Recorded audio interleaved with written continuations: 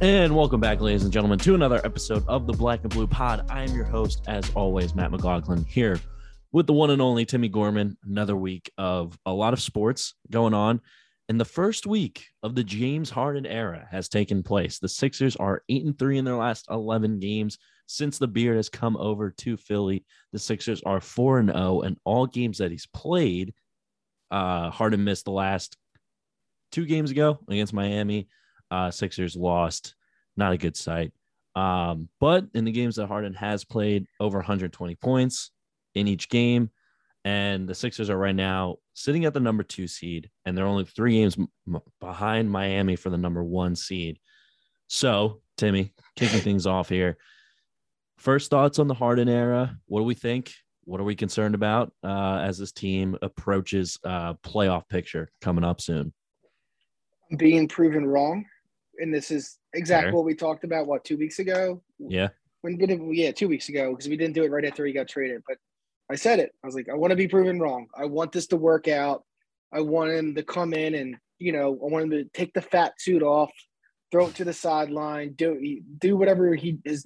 He's got to have some crazy regimen, right? Where he's just like, all right, It's nuts. Time to get in shape. Like, I'm going to juice cleanse. And like, he just drops like 15 pounds in like a 10-day period. Like, it's insane how his body flow. It can't be healthy, first of all. Like, it can't be good at all, but still. I was watching the games, and I was like, did James Harden get lean? Did he get like so husky weird and built? Made absolutely no sense. I agree with you. It can't be healthy, but I'm jealous of it. Right. Yeah. Trust me, I'll get way more jealous when you're my age of that. But no, at that point, yeah, like it's like I've, as you know, I've never been a big, since he left OKC, not even that, it's more towards when he started to grow into the superstar he is now. I never was a big fan of the game and like what he brought to the table in Houston in those prime years, and the diving into the defender and all the shit. And then the way he got traded from Houston, I was never a fan of. Wasn't a fan of how he kind of tanked it in Brooklyn to get out of there. I guess a little bit of that was kind of undercut by the fact that we had our own, malcontent who wanted out. And that's kind of like which two was worse. At least fucking Harden was out there playing. Yeah. Was it to his fullest ability? No, but at least he was a man and going out there and playing. Whereas, Ben's on the side, like, my coach said some mean things about me, so I can't play. Like fucking Eeyore. And so far, everything looks good. Like you said, let's scratch that Miami game, throw that out. I mean, the only thing not to scratch from it is how good Maxey looked again. I think that's clearly been the biggest, not surprise, but like, it's been the biggest win outside of the whole offense just looking better. Yeah, I was gonna say that's been the biggest benefit. He's at another level. He's just he has taken this mid-season leap out of nowhere, and it's almost like, oh, now that he's not shouldering all that, responsibility.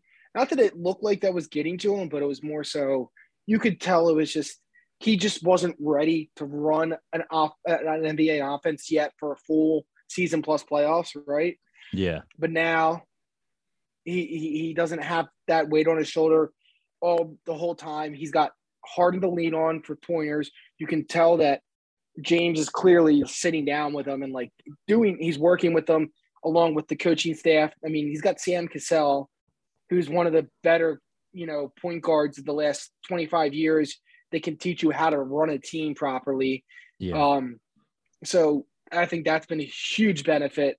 I mean, on top of the fact that no matter what, everyone just I mean, that kid was born to play in the city, right? Like, yeah. if you find a Sixers fan that doesn't like Maxey, they're not a Sixers we fan. can throw him off the Ben Franklin Bridge together because they're not a real Tony Sixers Soprano fan. pull him out of the trunk and just We're literally giving him cement sneakers like that. That's not a real Sixers fan. If someone tells me they're a Sixers fan and they don't like Maxey, they can go fuck off. Yeah. But you made a good point about, and I wanted to bring this up, was the Joel Embiid shooting threes. And it's been a topic of conversation throughout Embiid's career is that he shoots too many threes and yada, yada, yada. I mean, so when you texted me some of those stats that you said, yeah, that concerns me is that he's struggling from beyond the arc. He's only shooting like 33% in his last 10 games. But I mean, 1 for 3, I'll take that.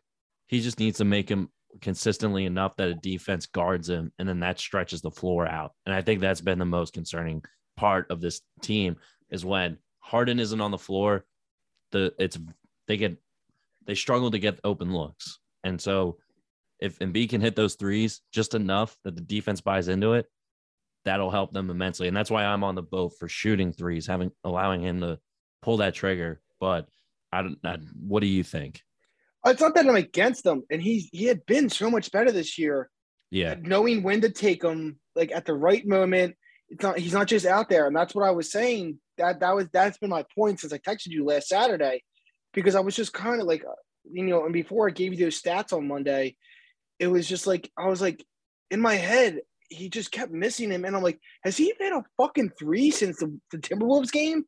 And when I did the research, what was it? He was 3 for 18 since the first Knicks game, and up until the game Monday. So both games versus the Knicks, the game against the Cavs, the Heat, and we play on Monday. Bulls. The Bulls. So in the last 5 games, he's 3 for 18 from 3, and in those 5, he technically that's the 3 he made are only in 2 different games. The middle 3 games, he was like 0 for 13. Yeah, it's that's oh boy. That's because he was 1 for 3. He was 1 for 3 and 2 or something, like it was something weird like that. So like I forget. He was dating back to the first Knicks game on February 27th. 0 for 4, 2 for 4, 0 for 4, 0 for 6 against Miami, and then 1 for 3 against Chicago. That's it. So 0 for 6. And it's like every time he put it up, I was like, it's not even close. And there was still like 15 seconds in the shot clock, and he could have kicked it around. He's been so much better at it, and that's why I was getting frustrated. I'm like, dude, you are the leading MVP candidate, not because you turned into Larry Bird or Ray Allen, and you're just knocking down every 3 you hit, or Steph Curry. It's because you remembered that you shouldn't be relying on threes, and you just got to go down low and just beat everybody up and just man up anyone that wants to take you on and get to the line and get N1s and 3 points the hard way. Or he's got that little turnaround that he does, the Dirk-esque turnaround, and he's like, it's like, I don't know if it's because he's tired.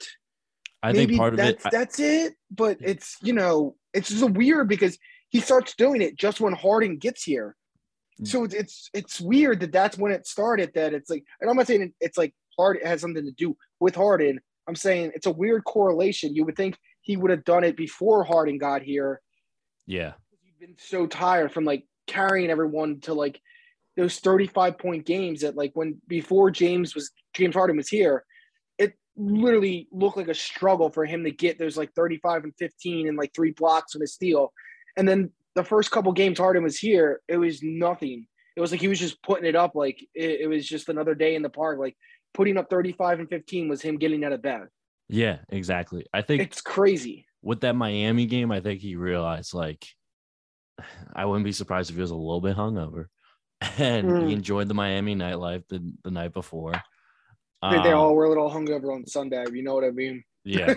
Especially Niang and Maxey. Yeah, exactly. And then without Harden playing because of injury management or whatever the Sixers labeled it, I think Embiid was like, all right, fuck it. I'm going to try and see how this works, work on my 3-point shot a little bit, kind of take this as a test game and go from there, because he knows he's going to have to hit those come playoff time. And I'm not overly concerned about it because it's still like it's Joel fucking Embiid. And maybe it's like when Jimmy Butler first came to Philly and he was telling Embiid, shoot the fucking ball, like shoot it. Like there were those mic'd up segments where he was like, Joel, fucking shoot it. Like that's okay.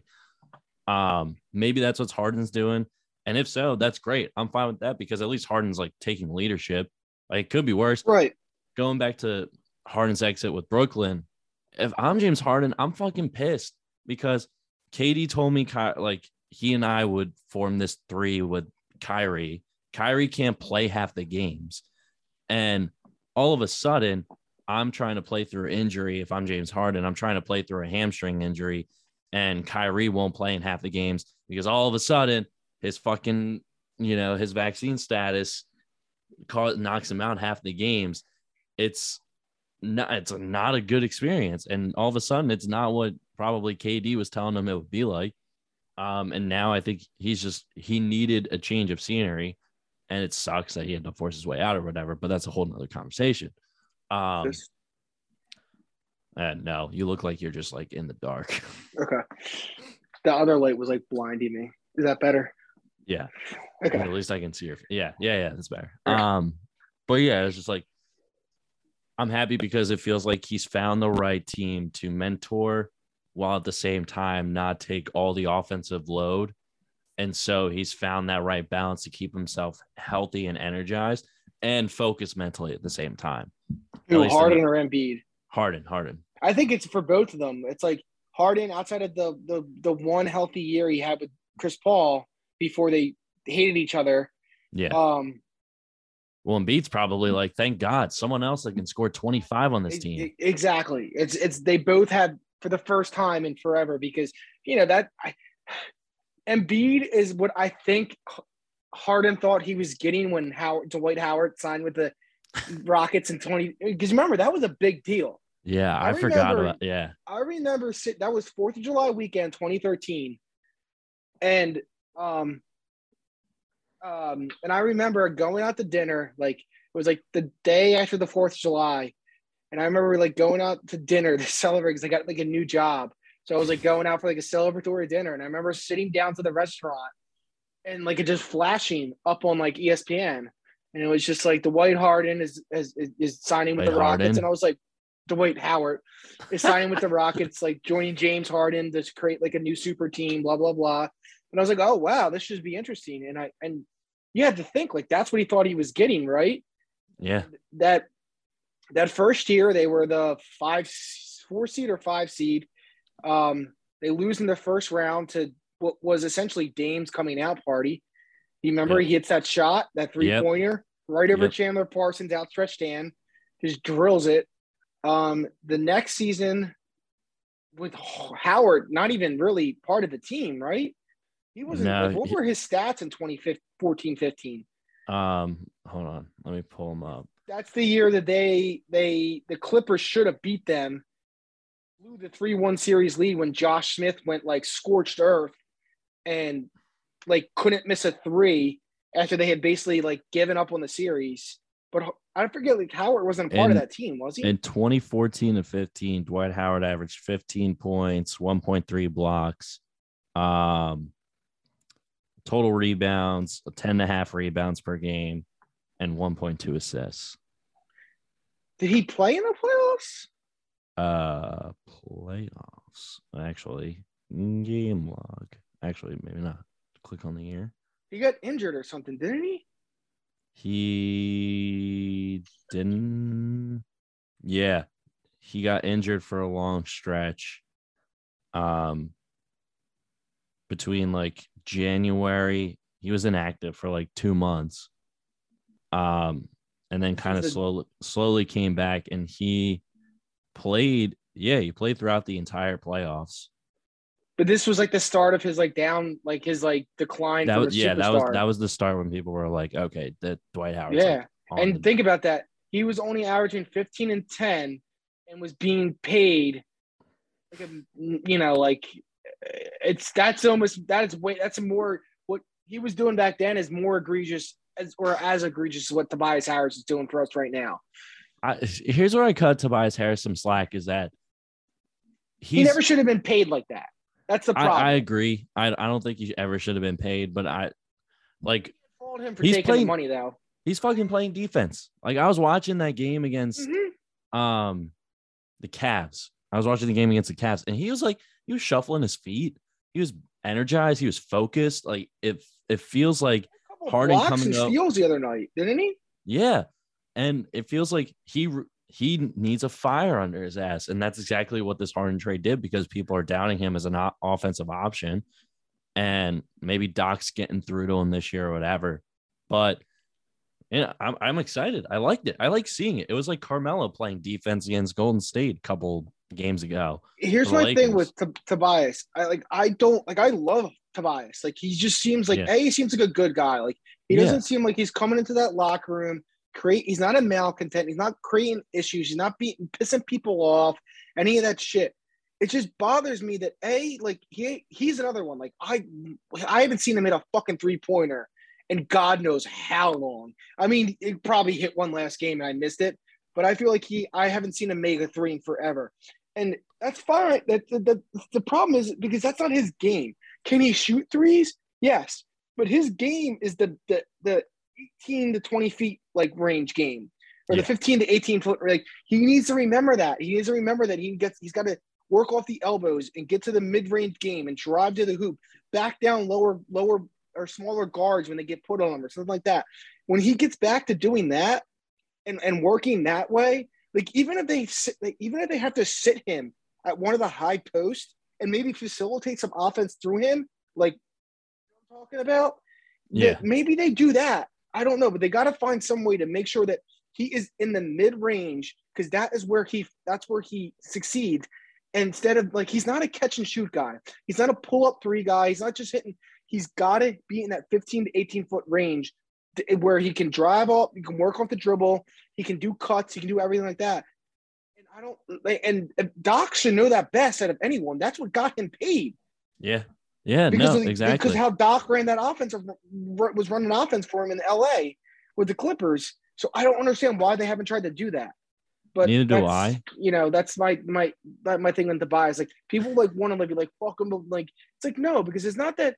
Like we said with the money, you can't blame him. Any of us would have taken that money. It's not his fault that the Sixers were stupid enough to pay him that much. Yeah, and I have a gut feeling deep down. You can mark this: March 9th, 10 p.m. Tobias Harris will hit a huge clutch shot in the playoffs when we don't expect him to. That will either win them a game or win them a series. I just have a feeling deep down he's got ice in his veins and he's going to step up when no one expects him to, and he's going to come in and just save this team one game at least. Not saying I say tomorrow he has a good game. I think tomorrow will be the start of maybe. Let's get hopefully he gets a little roll. Let's say he goes for I'd say 18 and 7 and 4. Let's just something like that. Let's keep an eye on that. I say tomorrow maybe it's a little breakout game for Tobias. So mentioned it. Thursday night, Ben Simmons is homecoming to the city of Philadelphia, even though he's going to be sitting on the bench. He's going to be a little bitch sitting on the bench. And according to Kyle Neubeck, apologize if I mispronounce that, of Philly Voice, Simmons and Clutch Sports are expected to file a grievance with the league to use Thursday's reception as possible evidence in an attempt to get back some money that he lost in his contract dispute for skipping out on the team. Because the fans treat him badly? Yeah. Yeah. Take the tampon out. Like, what the hell? Actually, I shouldn't say that because that's like, sorry, I rescind that comment.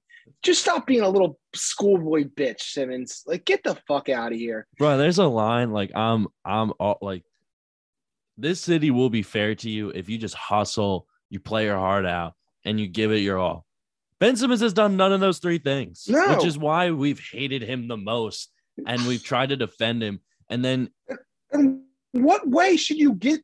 You literally have come out. Your representatives have come out and said, we don't care about the money. And now you're going to say, oh, well, the Sixers fans are going to be mean to me, so you should give me some money back? Get the fuck out of here.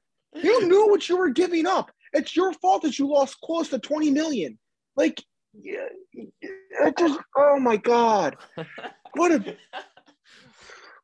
We've gone from player empowerment to player entitlement. And here's the thing, too. I've said, it's been annoying, and it's like, dude, really, this is why you're sitting out. There are those things that have been lurking in the background that haven't been talked about a lot, where there were these family issues and stuff that have been going on that I wasn't aware of at first until somebody else, one of my friends had told me about it, and like something with his sister and like stuff like that. Yeah. And I thought, like from what had been he was being talked about, I was like, well, obviously I know, because that can tear a family apart and all this other stuff, like, something with like a potential like. Yeah, it can take you off your game. It can take you off your game, and it's a lot. And I hope that none of that is true. Like, it didn't happen to him, and that like whatever did happen, that it gets resolved, and like any of that stuff, minus that, you take that out of the equation. Like, if that's the main reason, yeah, then come out and say it. But I don't think that's it. I honestly just think he is just a little spoiled baby brat that has gotten all the attention his whole life because he fucking grew up in Australia, where, yes, do they love basketball in Australia? Absolutely. They're one of the few countries outside of America that has a pretty good following, And if you look at all the Australian imports over the last 15, 20 years, there's been some really good players. Like Andrew Bogut is Australian. He was the number one fucking overall pick. You got Matthew Dellavedova, you got Patty Mills. Team Australia gave the U.S. team a run for their money in this past year's Olympics. You got, summers. Most importantly, our boy Matisse. Who's really gelling with Harden. Like, I really like absolutely. Oh my God, he's and his offense, like even like his dribble drives been picking up a little bit too. But it's like they know the game over there. But at the same time, it's like no one with Ben Simmons' athletic ability there's nobody in Australia can come as close to him on the court anyway. Yeah. Don't get me wrong. Like, they probably have rugby players that are just as athletic and shit like that. Yeah. They got some big boys. And Moss has got some big boys. But you know what I mean? Like, so like he's just like his whole life, it's just been like he hasn't had to like go to like a fucking Rucker Park. There's no Rucker Park in Australia. He ain't going down to the hard inner cities and streets of Melbourne, Australia, and fucking picking up a pickup game and having to prove himself. And then he goes to Montverde, and even there, it's like, oh, he's the man, right? Yeah. And so it's like he's never had to face. He's never been in the He's never faced big moments. Call like it is. Even when he was sorry, I had a brain freeze there. Yeah. So continue. But when he was at LSU, that team didn't make the tournament or didn't even make it past the first round. Right. And then he's just been proposed as this next LeBron James, which is lofty expectations. And even LeBron has surpassed expectations as the chosen one or whatever. Oh, that commercial too. Like, yeah, that actually Sports Illustrated cover. Like it's all this shit. The chosen one, all of it. And Ben Simmons thought that because the city would defend him for a couple of years, that he would just get all the stuff that was said that he would get promised to him, probably by agents, whatever. And the reality is that Ben Simmons very rarely showed his heart.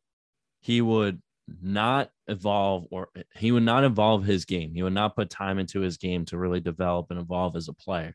Where, as you see, just to name the obvious legends, you have the Kobe, LeBron, MJ. Those guys all evolved their games to adapt as they got older to shoot more fadeaway jumpers and try and stretch their games out. Even Chris Paul now using that little elbow fadeaway jumper and not being as reckless as they were not finished products by any means when they came in. LeBron couldn't shoot when he came into the league because he knew he could use his athleticism.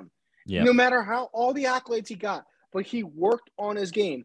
I remember when all those articles were coming out and he was on the cover and all that shit. And I remember when LeBron first got in the league, I couldn't stand him. And I was just like, I don't want him to succeed. I'm sick of ESPN and everyone blowing him out of the water.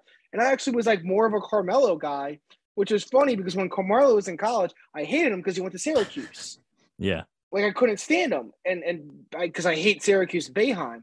And then he got into the league and I'm like, all right, well, he's out of there now. It's like when a Duke player leaves Duke, I'm like, cool, I can like JJ Redick now. And it's just funny. And LeBron grew on me. It's just dude, you got to respect the guy. And then by, what was that? His fifth year? When he bounced to Miami? He was 03, right? 03 was his draft? Yeah. He was draft class of 04. No, 03. Dwight Howard was number one pick in 04. Was he? 03. Yeah, the '03 draft class is the famous draft class. Yeah, because Dwayne Oh, Wade. why It did I was think? Why did I think because 04? Okay, Carmelo won continue. it. It was my freshman year, after my freshman year of high school. So '03, Damn, '04, you were '04, old. '05. Yeah, no, I am old. What? Yeah, 2003 NBA His draft fourth year, right? when he Yeah. bounced. No, his fourth year when he took them to the finals against the Oh Spurs. yeah, yeah, yeah, When yeah. he single-handedly took down Detroit, who had been basically the Eastern Conference power for the previous 4 or 5 seasons, Yeah. including winning one title, having another one ripped Oh them. yeah, wasn't that the year he scored like 25 in He like scored fourth like their quarter? last like 25 points in a row. Yeah. I Fucking remember that's another one. Like I just remember I was literally sitting in like my dorm room like common area trying to finish like it was towards the end of the semester because Drexel runs late. And I was yeah, finishing like one of my last assignments for one of my classes. And I had this is before you could just stream everything, right? And I remember they had like a TV, and I remember I had ESPN was on in the background, like muted. We were like me and these other kids and all were watching it on mute, and I just had on my computers to see like what they were saying, and it was just like that's 25 in a row by LeBron James, and like I couldn't believe it. I'm like, there's no way the Pistons lose this game, right? And then like they lost it. I'm like, holy shit! Like LeBron actually did it. And then probably the worst finals ever. Like it was like he had to go and learn, but he yeah. got absolutely walloped by the Spurs because it was him versus three legends in a dynasty. But 1v5 pretty much. right, but And the, that's the thing is, this is gonna turn into a LeBron conversation. And like I thought about this as I was watching LeBron drop 56 against Golden State this past weekend. Like I want to love LeBron so bad. I want to love him so bad as a guy that's like the closest thing that our generations have seen to Muhammad Ali as this guy that's an outspoken athlete and stands up for social justice causes and performs at such a high level compared to everyone else in the sport. But at the same right. time, he can make such bad statements that it's like you can't help but hate him. And he And it makes it feels all like about himself too. Like that's the he'll annoying make it thing. all about himself, and then when something goes wrong, he doesn't get held accountable for it. And Exactly. a classic example of this right now with the whole Russell Westbrook situation.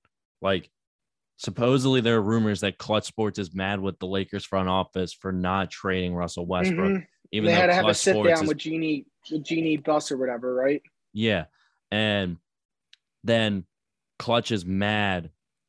Clutch is mad that the Lakers won't trade Russ, but Russ is there for the very reason because Clutch probably told the Lakers to trade for Russell Westbrook in the first place. 100%. That's Yeah. the whole thing, and and Jeannie Buss was basically like, you told us to trade for him, and now you want to be mad, and that's where it gets me pissed with LeBron. Is like he thinks a team should always do right by him and mortgage their future, and it's like, why should we keep giving away draft picks for years that you're not even going to be here? Yeah.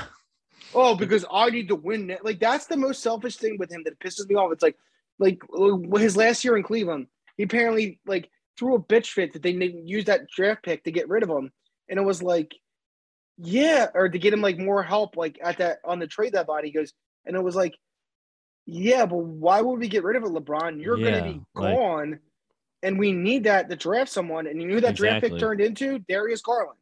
Yeah. And as much as I fucking hate Darius Garland for what he did to Vanderbilt, they need him right now, and he's turned into an all-star. And this is Bill Simmons made a really good point on his podcast that this is the first time in his career that he's really been in this position where the team's like, you're going to retire at some point. Fuck off. Like, we're not going to mortgage half of our draft picks, which the Lakers are pretty much already done with the Anthony Davis trade. So they have no assets. Why would they trade more? Just get John Wall or some other clutch client. And not to mention, it's like it's not only that. It's just like they've mortgaged it, and then he basically hijacked fucking All-Star Weekend. Like, oh, well, everyone knows I want to play with Bronny, and it's like, cool, man. You don't get to decide that, and if you do, then fucking worry about that in 4 years when Bronny is going to be in the league. First of all, Bronny is only a junior right now. He is nowhere rated in the top 100 of prospects. He's the fourth best player on his high school team, which, granted, his high school team is one of the better high school teams in the country. They the players that have come out of that school in the last 5 to 10 years, especially the last 5 years, it's incredible at Sierra Academy. It's nuts. You know, it's like nuts, the IMG Academy of like the West Coast. It's crazy. Like isn't that where isn't that where the balls were at some point? They probably were there at some point. I thought they graduated from like Chino Hills. That's it, Chino Hills. Sorry, but Yeah. Scottie Pippen Jr. went there. Kenyon Martin Jr. They're not even the best ones to come out of there. Didn't what's his name? The kid on Duke, isn't Paolo from there? Cassius Stanley. That's it, Cassius Stanley. Zaire Williams, Scottie Pippen Jr., Marvin Bagley. There you go. Dwayne Washington.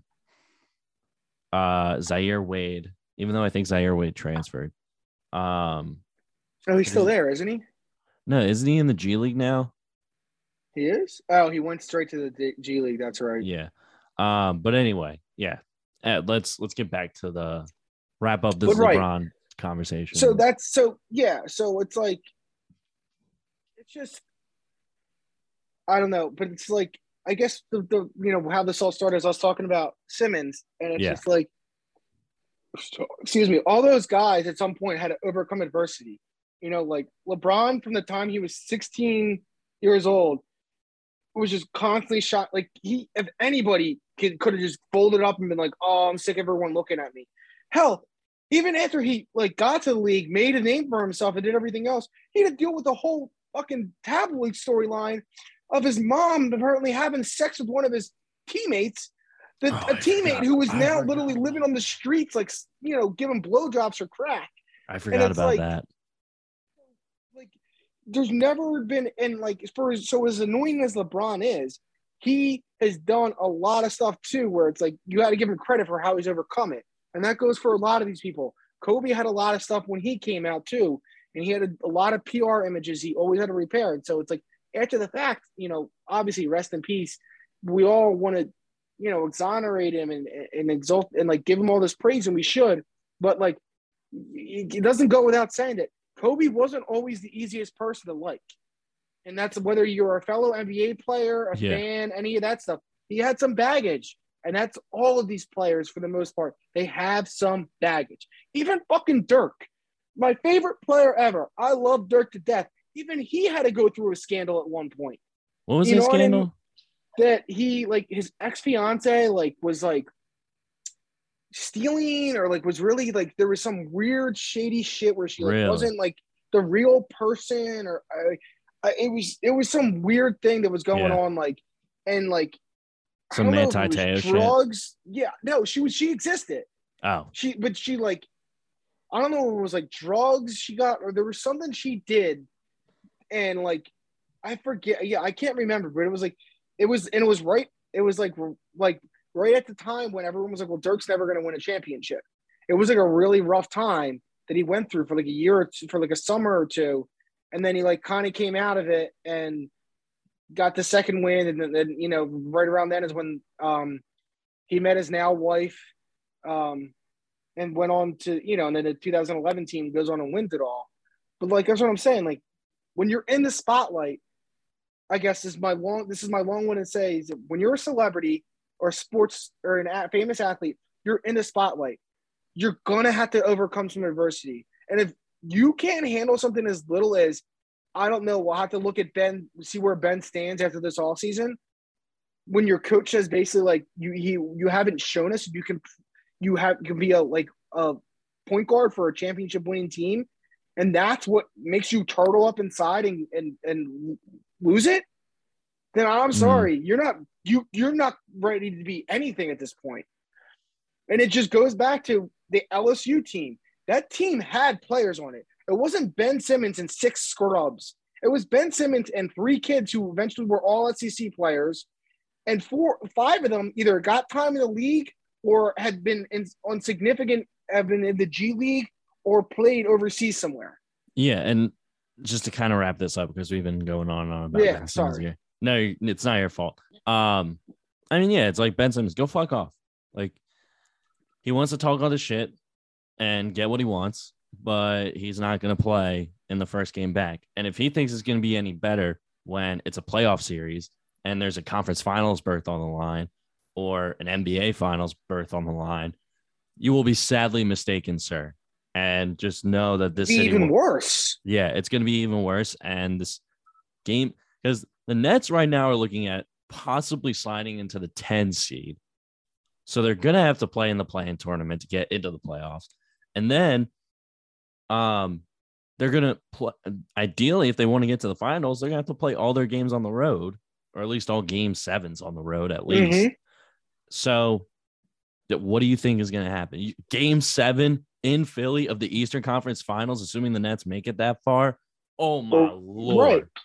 And not to mention, you don't only have the Ben stuff, it's all the shit that's going on with Kyrie, too. Why do you think Harden went out of there? And I'm not trying to give Harden a pass because, as I mentioned earlier, it's something that has bothered me the way he's kind of tanked his way out of 2 teams. But it's the reason, one of the main reasons he left is because of Kyrie. Yeah, and I will say this though, you know what annoys me is I feel like no one ever gave a shit when he did it. That when Harden pieced out of Houston, there was only a couple of people like, "Oh, it was wrong, it was wrong, it was wrong," and then they weren't really making us think about it when the way he was handling Brooklyn. But now that he got traded to Philadelphia, all of a sudden it's like, oh, when he tanked his way out of it. Oh, and I'm like, really? Because he fucking came to Philly, so now everyone's gonna jump on him and give him shit. But you didn't care last year when he went to play with Kyrie and he went to Harden. They were buddies and forming a super team in Brooklyn. Oh, it's cool and it's hip. But fucking the second he becomes a Philly sports, becomes part of a Philly sports team, it's like fucking rag him. Let's get on him, guys. It's fucking bullshit. I'm so sick of it. Get over it. We did the process. You know what? At least we did it with an aim so we could be a championship team. That's way better than whatever the fucking Sacramento Kings have been doing for the last 20 goddamn years. I don't think the Sacramento Kings have been intentionally doing the process. That's the most ironic part. They're not intentionally trying to do this. Exactly. But that's what I'm saying. They wouldn't give a shit. At least our goal was to eventually win. What's the Kings' goal? What the hell is the fucking Magic's goal? And right now, the Rockets are doing the same goddamn thing, and no one's giving them shit. I like watching the Rockets play. I'm not going to lie. And granted, they're doing it the young players are playing, but the reason that our guys that we drafted already, we didn't get plays, they got hurt. And also because we made bad picks like fucking Michael Carter-Williams and Jahlil Okafor when we should have been taking different players. That said, it's just annoying. Get over it. We're not the first team to do it, and we're not going to be the last. And currently, there's at least 4 other teams that are doing it, and no one's giving them shit for it. Yeah, because they're not the Philly market. But anyway, let's move on. So NFL, National Football League. Ugh. So headlines in March, huh? I know. Nothing better than NFL offseason action. So Russell Wilson goes to Denver. There was a lot of speculation in the past couple of off seasons whether he would be moved or not. And it's officially happened. Wilson's going to Denver in exchange for Drew Lock, Noah Fant, Shelby Harris, and 4 picks to Seattle. Seattle's also released Bobby Wagner, which will clear $16.6 million in cap space for them. Aaron Rodgers announced he was coming to Green Bay, although the contract details are a little bit murky on how that fleshes out. The Chargers signed Mike Williams to a 3-year, $60 million contract, but $40 million of that is guaranteed. For those who may not know, he had career highs in catches with 76 receptions and yards last season, and his 9 touchdowns were the most since 2018. And also, Calvin Ridley tried getting in on the sports betting action. If you do not remember who Calvin Ridley is, he was a wide receiver for the Falcons who briefly fake retired / it was phrased as stepping away from the game halfway through the season. And the NFL said that it would be suspending him for the entire upcoming season because he was gambling supposedly on games. He said he bet only $1,500 or something like that, and that he doesn't have a gambling problem, which, side note, that tweet to me was Jordan going on that Ahmad Rashad interview and was like, I don't have a gambling problem. I have a competition problem. Kind of gave me those vibes. But Sammy, out of all and so good. And I forgot about that quote. thank you for the last dance. And not competition. Carson Wentz getting traded to the Washington Commanders for 2 third-round picks, pretty much, which could turn into a second rounder if Wentz plays X percentage amount of snaps. I think it's like 70% according to ESPN's Adam Schefter. So, with all that being said, Timmy, what do you think will be the most impactful move? Because we got to bring it back to the Birds, to the Eagles. What do you think will be the most impactful move on the Eagles with the butterfly effect and all that shit? I would like it to be that we get outside of the fact that we're now guaranteed 2 wins against Washington again this year. Of course. You better. The link will be rocking. No, I would like it to think that maybe we bring in Bobby Wagner. I'm not saying that he's going to be like an all-star, but he'd be a nice veteran piece, and it'd be nice to have an actual middle linebacker for once. Agreed. Especially if we somehow draft a young linebacker in the first round this year to like bring him along. Jordan Hicks also got released, and I know that's like people were like, "Who cares?" But he actually had like over 100 tackles. Yeah, last he was season, actually able to go and rehabilitate his career a little bit. I mean, he was good for the Eagles when he was healthy. The problem is he was never healthy. Yeah, he actually was able to stay healthy in Arizona. So I wouldn't mind taking a look at him if he's cheap enough to bring back for some, hey, we can stay healthy and provide us some tackles and real linebacker play. So if you're trying to fill that linebacker position, you have Bobby Wagner and Jordan Hicks on the table. They're both trying to get free agency deals or whatever, which you can only sign one player. Who do you think you're going to sign? Who do you think, or who would I rather have? Who would you rather sign? Who would Bobby you rather? Wagner. Okay. Just throwing that out there. I'd rather have Bobby Wagner, but the problem is how much is it going to cost? And is he going to want to come here? Because I can see he's probably already got something lined up where he's going to like a contender. That and his age. He's already 32, I believe, at this point, which for linebackers, you don't have like that much. 30, isn't he? I think he's 32. Well, let me double check that. Hicks has got to be up there at this point. So Bobby Wagner's 31. He turns 32 in June. Okay. And Jordan Hicks, I'm going to check Jordan Hicks right now. Jordan Hicks is not stats. 29. 29. Jeez, he's already 29. Yeah. He'll be 30 in June. I mean, the Eagles already don't have much cap space to work with. And you already got to think about those contract extensions with Devontae Smith, presumably, and Jalen Hurts. Yeah, but the Devontae Smith thing is down the line. I'd be less worried about Jalen Hurts. Okay. I was looking at it more from, if I had those two guys, I would rather take Jordan Hicks because he'll be cheaper. True. Kind of like all right, let's pick up his waiver, like kind of take a flyer on him and see where that goes. Technicality says Jordan Hicks. Yes. Yeah. Sir, yes, you're correct. Yeah. But Bobby Wagner, definitely not a bad option that the Eagles could look at. Something this defense hasn't had in a while. Exactly. And some of the picks or the projections, because it's mock draft season, of course, already.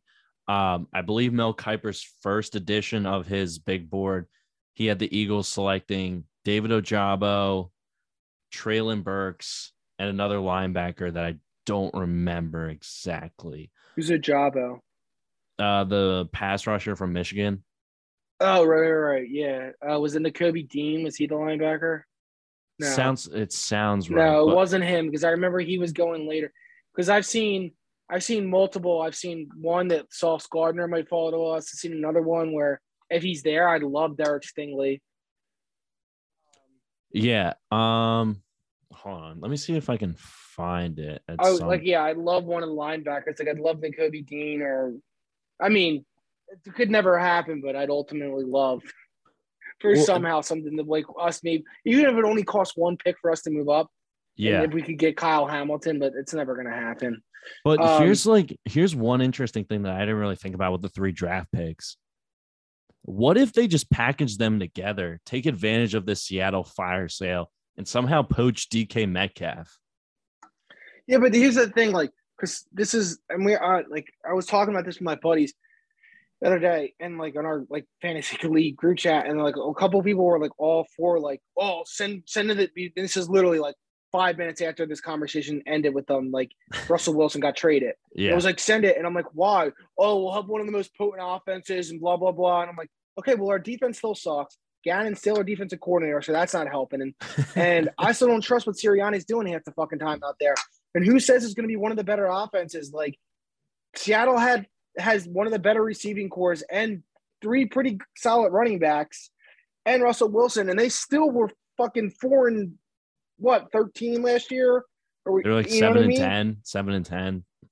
Yeah, they ended up winning a bunch. Yeah, so at the end there, but that's what I'm saying. Like, it's nothing against Russell Wilson. It's just like I'd rather and like what's that get you? There's this off chance he might be good enough. He might stay like at a superstar level for 2 to 3 years. That the rest of the team gets good or gets like continues to mature around him. That like maybe in 2-3 years we end up winning. We end up winning we win a championship, and then but like the off chances that's not going to happen, and then in 3 to 4 years you're right back to square one, and you don't have 3 first-round picks to build you. True. You know what I mean? And it's just like I'd rather just take the picks, continue to get young on both sides of the ball, rebuild the defense. You know what I mean? I'd love a cornerback or / pass rusher and a linebacker. And then if Traylon Burks is there with that last first-round pick, take him because I'd love him. Because I think he'd be the biggest thing with Traylon Burks is that he needs to learn his route tree better. That's what everything I've ever read. And watching him in college, you can tell a lot of it. Like it was an offense where route trees weren't like it's the old Baylor offense. And every Baylor wide receiver that's came out when the Bryles boys were there. A lot of them none of them really panned out, right? So that would be my biggest concern is that he doesn't have the dedication to learn his route tree. But he's a physical specimen. He can beast anybody. There was balls that KJ Jefferson, whatever their quarterback was, would throw the ball up at Arkansas, and he would just out jump and like just rip it away from 3 running D-backs. He looked like Alshon Jeffrey in his prime in Chicago. Right. And it was like about DK Metcalf out there. He's just out jumping everyone and ripping it away. We talked about it after that Ole Miss game. Insane. This was insane. Those 2 catches he made back to back on the one drive, like literally on the sideline, like on his hip, the one, and then the next one just literally ripped it off of like the guy's helmet. Yeah, exactly. And I think at first I was on the train of get DK Metcalf because that would be a huge help. But I see what you're saying now where it's, you can develop around a young core and it's just going to be a lot of growing pains, but it'll be more beneficial in the long term. And then you at least develop with a, organic roster. It's not like you're just trying to get together the super team, which we've seen with the Dallas Cowboys. Dallas Cowboys are just trying to sign free agents and bandage that team together. And now they're probably going to be releasing Amari Cooper soon, which will be fucking crazy. But it's still, I'm on your train of thought here. I'm with you. And here's the thing: we have other pieces. We have Devontae Smith. We have what could become one of the best tight ends one of the 3 best tight ends in the league in Dallas Goedert. Right? Mm-hmm. I love Goddard. The drops need to stop, but I still love the ever living hell out of him. He's a beast. He needs to use more in the red zone. That said, Devontae Smith was great last year as a rookie. Has room to grow. I'm excited to see what we get out of him. You have a lot of complementary receivers, and Greg Ward's like a good slot guy. Other people that you can bring along a little bit slowly. I really liked the steps that the hell's his name? The deep threat. Quez Watkins. Yeah, I liked what Quez showed last year. He needs to this is probably his make or break year. Yeah. Get rid of fucking Rager. Get rid of Arcega-Whiteside. Whatever. I don't know just how. Toss him to. JJ Arcega-Whiteside is the Kirk Cousins of wide receivers. I don't know how this man keeps finessing a roster spot. It makes no sense. Every time I see him on the 53-man roster, I'm like, how is this happening? Why? It's insane. You drafted it like what is supposed to be the potential replacement for Fletcher Cox last year, and the kid from LA, from Louisiana Tech. Willis. Malik No, Williams. no. Milton Malik Williams. Willis was Milton Williams. Yeah. You signed Josh Sweat. You're probably going to let what's his name walk. Brandon Graham. Derek Barnett, because he just never lived up to it. So maybe you have to get a D end if you need to, but you can probably get one of them in the second round.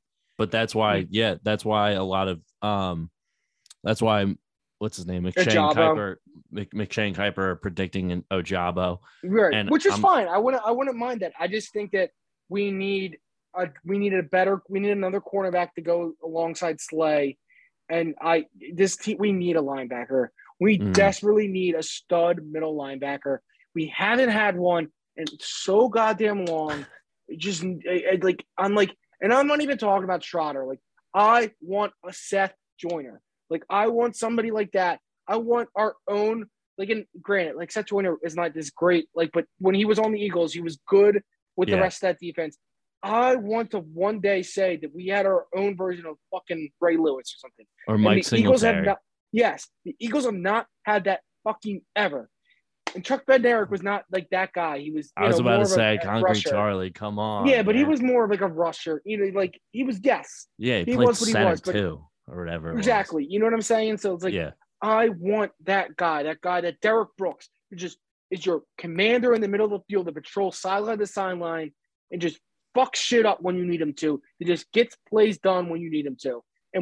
And for some reason, this organization is adverse to it. It's like herpes to this organization. They're so fucking afraid to do it, and I don't know why. And they've had the chances over the last couple of years, and they just refused to pull the trigger.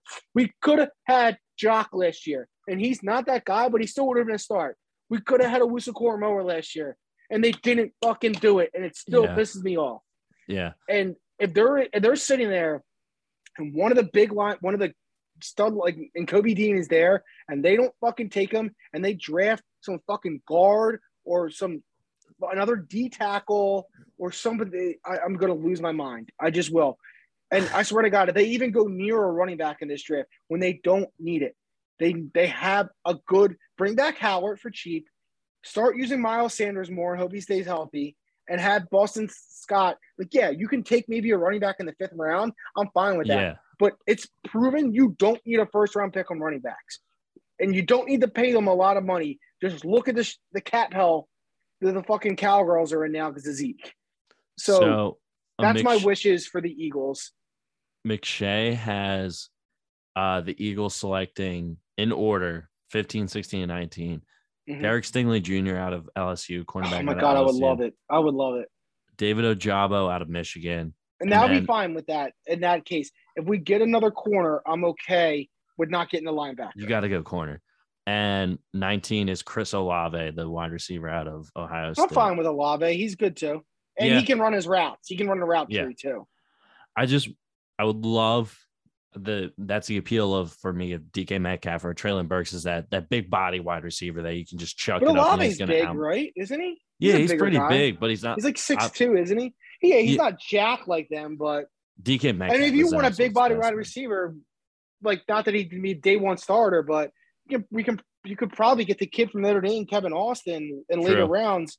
And when he was finally healthy this year, he proved what a beast he could be. Yeah, he was good this year. Finally, not that the combine is everything, and I hate people that live off it, but he had a really good combine, ran a 4.3 40. Had a nice vertical leap. He's a bigger guy, strong hands. Runs a decent route tree, all that stuff. So, and your original question was the butterfly effect, and I think the most important thing of this butterfly effect is that we hopefully keep our 3 draft picks in the first round. Yeah. And I think to me that's the most that right there. Everything, all this bumbling and rambling I just did. That is my end point. Is that from all these trades and everything that's happened, though, that's the most important butterfly effect is that we keep our 3 draft picks. Yeah, I think this is one of those. The Eagles are at the fork in the road where they either have to figure out, are they going to trade those picks for some veterans so that they can maximize whatever championship window they've hallucinated themselves into believing that they have, or they think they have with Jalen Hurts, which isn't actually a window. There's a sliver, just a little bit for me. I bought myself into I've lied myself into thinking of Jalen Hurts hoisting the Lombardi Trophy at some point. As a backup, you mean? No, well, Trent Dilfer, anyone can do it.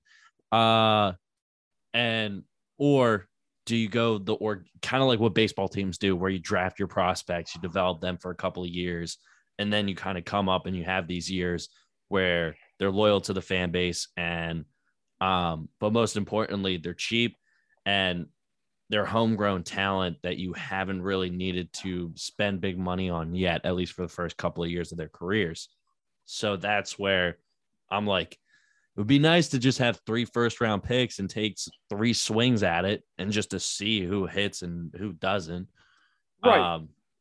So, yeah, it's just like with this front office, anything can fucking happen. Like Howie Roseman. Yeah, it's like you don't know. Like, it's like what side of the bed is fucking Howie waking up on that day? I mean, so how would you feel about trading 2 of those picks to move up into the top 10 and get that corner out of Cincinnati, Sauce Gardner? No, the only reason they're moving up in the top 10 is to get Kyle Hamilton, and I will accept nothing else. Okay. That's the only thing I want. What do we need a safety for? What do we need a safety for? He's not just a safety. You can move him anywhere. You can play him in the corner spot. And we need a safety. Who do we have in safety right now? We don't have any safeties. Kayvon Wallace. Really? I just wanted to say that for the Leroy Jenkins reference. But no, like it's that's the only reason you do it. Like, I'm sorry, it's nothing against Sauce Gardner. I think Sauce Gardner is really good. And if he fell to us at one of those first 2 picks, I'd take him too if Stingley's not there. Mm-hmm. But apparently the consensus is that he's better. I think Stingley's better personally. And dude, Stingley was a shutdown corner on that 2019 national championship team as a true freshman in the SEC. Yeah. He's a beast. Dude's an animal. I mean, the fact that the Eagles could just take a cornerback in the first round in the first place, that's a win. True. Aaron Rodgers returning to Green Bay. A lot of Stephen A. Smith clips flying around. And now all of a sudden, what did he have to say about it? He's like, Aaron Rodgers, we know you're going back to Green Bay. So now what? You got your boy. You got your boy Adams. Indubitably, you will have salary cap room. Now what you gonna do? You make all of these SAT words. It's like he would say something like that. When you're taking all of that into major consideration of this indubitable process. You've been working on your Stephen A. Smith. Yeah, for years. He just whispers into the microphone. Now what, Aaron Rodgers? What are you gonna do? What are you gonna do with this? Sounds like a really. Anyway, Aaron Rodgers comes back to the Green Bay Packers. Now all of a sudden you're getting these first taken get up segments and undisputed segments where all of a sudden Aaron Rodgers' greatness is like coming into question because they need the clicks or whatever. And what do they mean by his greatness? People all of a sudden were arguing on television that the Packers shouldn't have kept Rodgers because of his lack of postseason success since the Super Bowl. He has a fucking championship. Since the Super Bowl, though. Oh. Since the Super Bowl. Okay, he's dragged shit teams to a conference game. Granted, he should have won at least one of them, but it's not his fault that the fucking kick recovery team couldn't recover an onside kick. Yeah. You know, he'd have another Super Bowl if it wasn't for that. What other choice did the Packers have? Roll with Jordan Love as their starter for the entire season? Like, that would have been worse. And I think people are idiots. Like, there's no reason including us, by the way. Right. Like, we're not, but it's like, why would you know? There's no reason they should get rid of him. If they would have got rid of him, they wouldn't have seen anywhere close to the amount of success they've had. Yeah. And I'm one of the least favorite, I can't stand the bullshit he pulls, but he's a great performer on the field. He's come up small in some circumstances, but there's other times, like we said, it's not his fault that I think it was Richard Rodgers too. Couldn't catch the fucking onside kick that was right in his hand. Calvin Ridley suspended. Let's get to it. Yeah. Calvin Ridley suspended for the entire upcoming season. If you don't know. And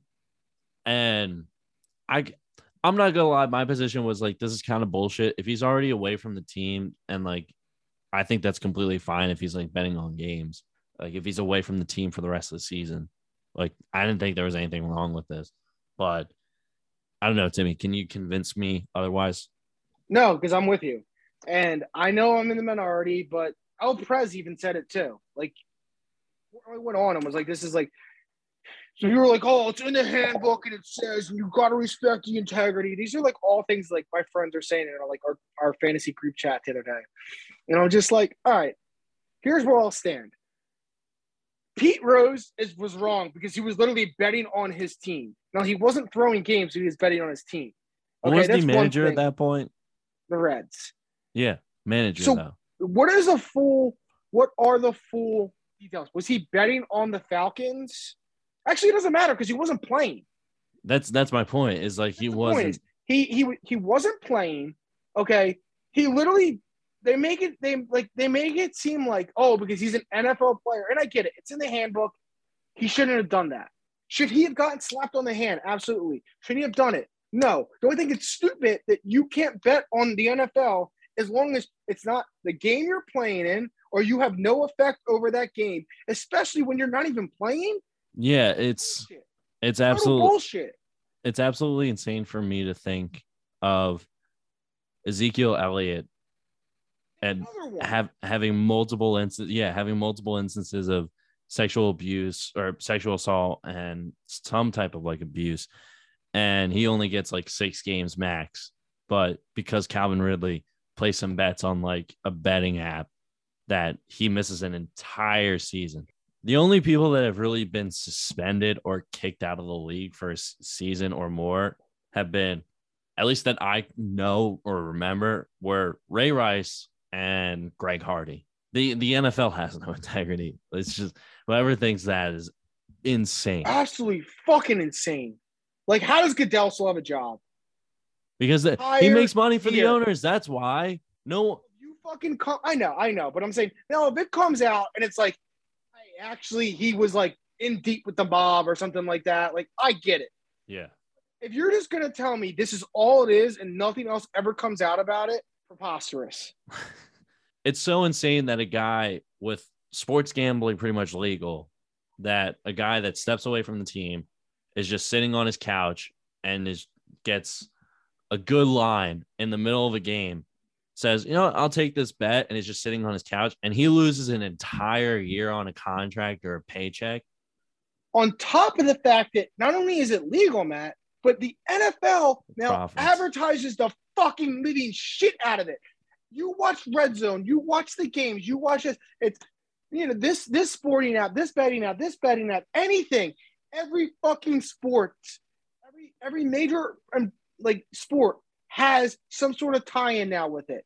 Yeah. 15 years ago, it was taboo. You had a bookie. Everyone knew it. Over the last 5 years, it has become so accepted and regulated. But now you're telling me that even though you as a league promote it, where's the hypocrisy in that? Oh, we can promote it and make money off of it, but you lay down a bet when you're not playing, and you have no say over the game whatsoever, and you're gone for a year? Fuck out of here. That's so stupid. Be sure to like, comment, subscribe on all our audio platforms. Check out our YouTube page as well. Going to be posting more clips there. And we'll catch you in the next episode.